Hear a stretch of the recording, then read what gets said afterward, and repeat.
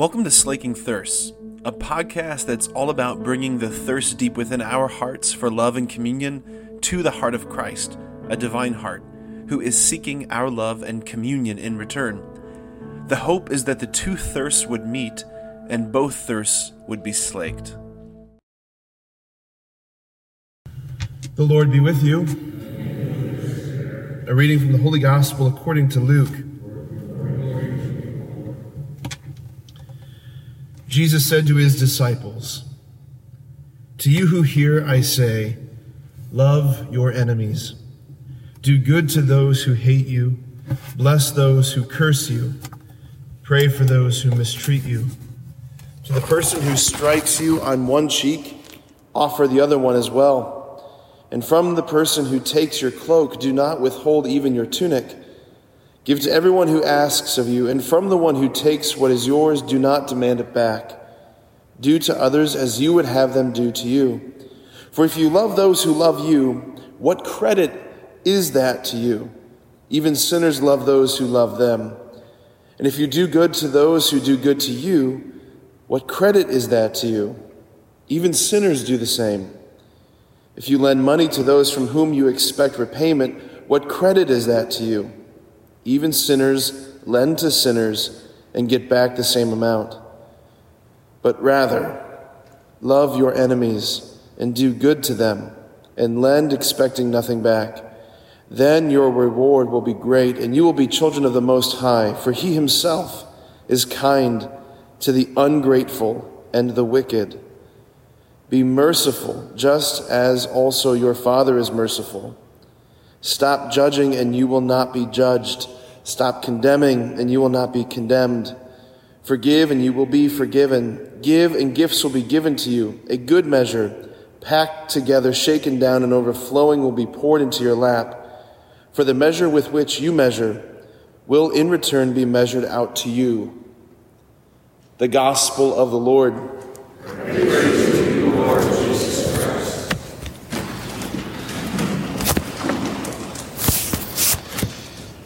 There was a priest by the name of Father Mark Toups. He's a priest of the Diocese of Houma Thibodaux, Louisiana. And I got to know him in the summer of 2013 when I did this 10-week program out at Creighton University in Omaha. Anyway, Father Toups, he was a very challenging preacher. And he said one time, he goes, "Brothers, if you can't say amen, just say ouch." And I thought about that this morning reading this gospel. Man, there's something so tremendously challenging in the Lord's words today. I just want to encourage you, go back, crack open your Bibles when you go home and open up again to Luke. It's Luke 6, 27 through 38. If this didn't strike your heart as challenging, I don't know if you were listening. I think there's something, this is one of the most difficult passages I think that we have in the gospel, where the Lord is commanding his disciples, not requesting, not asking nicely. The Lord is commanding his disciples, if you would be my follower, if you would follow in the path that I'm laying out for you, if you would be my disciple, then you love your enemies. You pray for those who persecute you. You do good to them.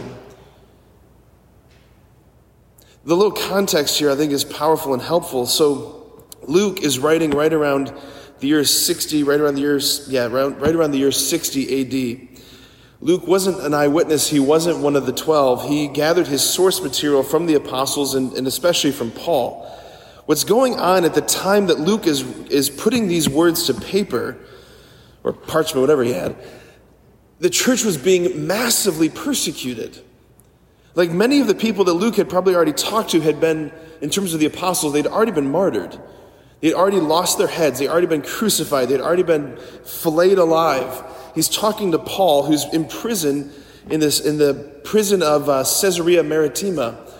He's getting information from Paul, who had been shipwrecked and beaten and left half dead, spending nights on the sea. This is Paul, who had been a persecutor of the church, who had encountered the merciful love of God. This is a church that is being rounded up and thrown to lines. This is a church that Just for Nero's entertainment, to keep his garden parties going at night, he would round up Christians and set them on poles and light them on fire for nighttime torches. It's where we get the phrase Roman candles, right? Think about that next time you celebrate 4th of July, right? And here you've got Luke writing to the church, putting the Lord's words to paper. Love your enemies.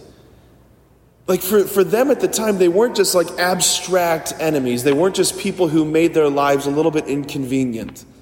The enemies weren't people who, maybe just thought a little bit different than they did, or maybe had a slightly different worldview. No, the enemies were the people who had swords on their hips, who would crucify you if they found out who you were. And Jesus is saying, those people, love those people. Love those people. As I was praying with this again this morning, this question came up in my heart, and maybe it did in yours too. Lord, who is capable of this? Who is capable of this, right? I don't know about you, but there's a part of my heart that I would much prefer a gospel. I would much prefer a Jesus who says, who allows me to think less of my enemies. I would love a gospel that allows me to ignore my enemies or keep my enemies at a distance, or a gospel that allows me to figure out ways to convince my enemies that they're wrong, that their way of thinking is wrong. A gospel that allows me to go to war with my enemies, to harbor hatred against my enemies, to harbor frustration, to let it foment because, that'll motivate me. Jesus commands love. Love. Again, who is capable of this? Only the one who realizes deeply that I was also once an enemy of God. The only way that we're able to do this is because God first did this for us, right? That Jesus says, it's not you who chose me, it was I who chose you. I think it's St. Paul who says, while we were yet sinners, Christ came and died for us, the righteous for the unrighteous, the godly for the ungodly. Only one who realizes that I have been loved when I was an enemy of God can love my enemies.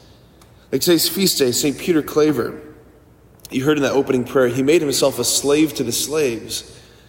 That he would, when the slave ships would come into the port, I think it was in Spain, when they would come into port carrying hundreds of people, men and women, children.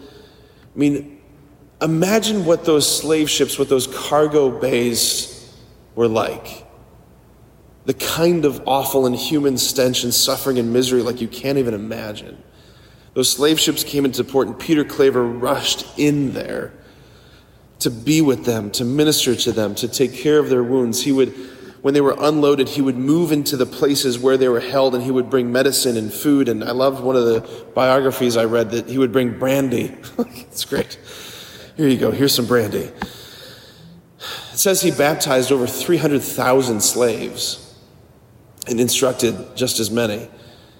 But that right there, Peter Claver is an image of the incarnation. He's an image of Christ. He's an image of Jesus moving into the awfulness of humanity, enslaved and blinded by our hatred of goodness, right? That we were the enemies of God, and God comes into that. He presses himself into that. And it's from that place, that realization, maybe from there I can love my enemies. Right? Because I'm not loved because I think right, or because I have the right ideas, or because I'm so good. I'm loved just because I'm loved. You're loved just because you're loved. And who am I to think, I'm allowed to have people that I don't love? Christians are not afforded the luxury of not loving people. We are not allowed to draw a distinction that says, I will love these people and I will hate these people. We can hate ideas. We can't hate people. That's the difference. I just want to invite us again today to soak in this incredibly challenging gospel, where Jesus commands us to love those who don't love us, to do good to those who don't do good to us, to give to those who won't give back to us, to extend ourselves to those who don't care.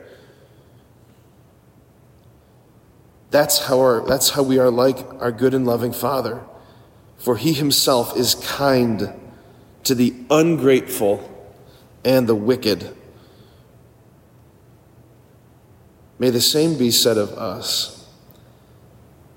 Amen.